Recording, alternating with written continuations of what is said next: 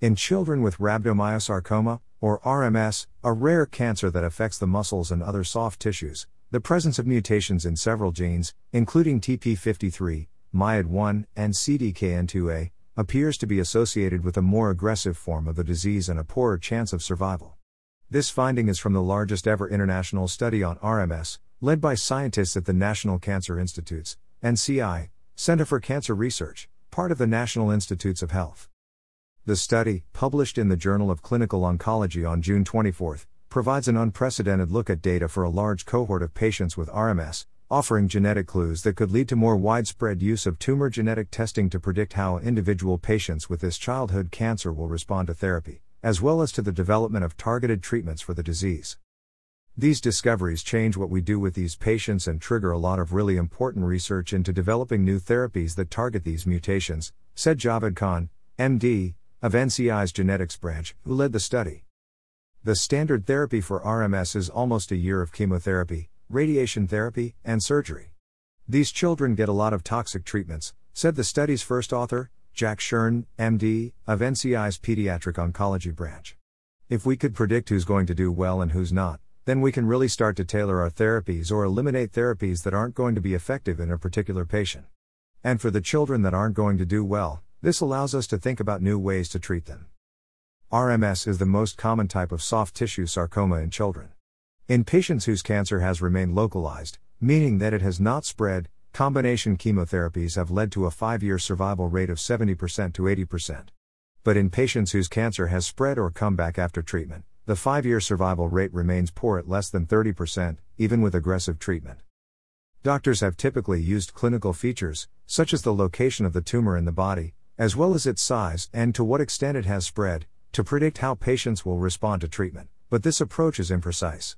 More recently, scientists have discovered that the presence of the PAX-FOXO1 fusion gene that is found in some patients with RMS is associated with poorer survival. Patients are now being screened for this genetic risk factor to help determine how aggressive their treatment should be. Scientists have also begun using genetic analysis to dig more deeply into the molecular workings of RMS in search of other genetic markers of poorer survival. In this new study, the largest genomic profiling effort of RMS tumors to date, scientists from NCI and the Institute for Cancer Research in the United Kingdom analyzed DNA from tumor samples from 641 children with RMS enrolled over a 2-decade period in several clinical trials. Scientists searched for genetic mutations and other aberrations in genes previously associated with RMS and linked that information with clinical outcomes. Among the patterns that emerged, patients with mutations in the tumor suppressor genes TP53, MYD1, or CDKN2A had a poorer prognosis than patients without those mutations. Using next-generation sequencing, researchers found a median of 1 mutation per tumor. Patients with 2 or more mutations per tumor had even poorer survival outcomes. In patients without the PAX-FOXO1 fusion gene, more than 50% had mutations in the RAS pathway genes, although RAS mutations did not appear to be associated with survival outcomes in this study. The researchers believe that although they have identified the major mutations that may drive RMS development or provide information about prognosis, they have only scratched the surface in defining the genetics of this cancer, with many more mutations yet to be discovered. They note that more work is needed to identify targeted drugs for those mutations, and future clinical trials could incorporate genetic markers to more accurately classify patients into treatment groups. 2 NCI-sponsored children's oncology group clinical trials are currently being developed using these markers, and all participants will have their tumors molecularly profiled.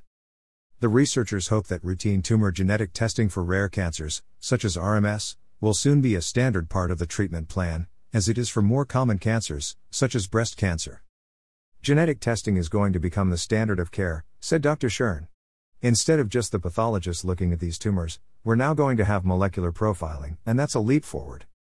This study was conducted by an international consortium comprised of scientists at NCI and the Children's Oncology Group in the United States, and the Children's Cancer and Leukemia Group and the National Cancer Research Institute's Young Onset Soft Tissue Sarcoma Subgroup in the United Kingdom.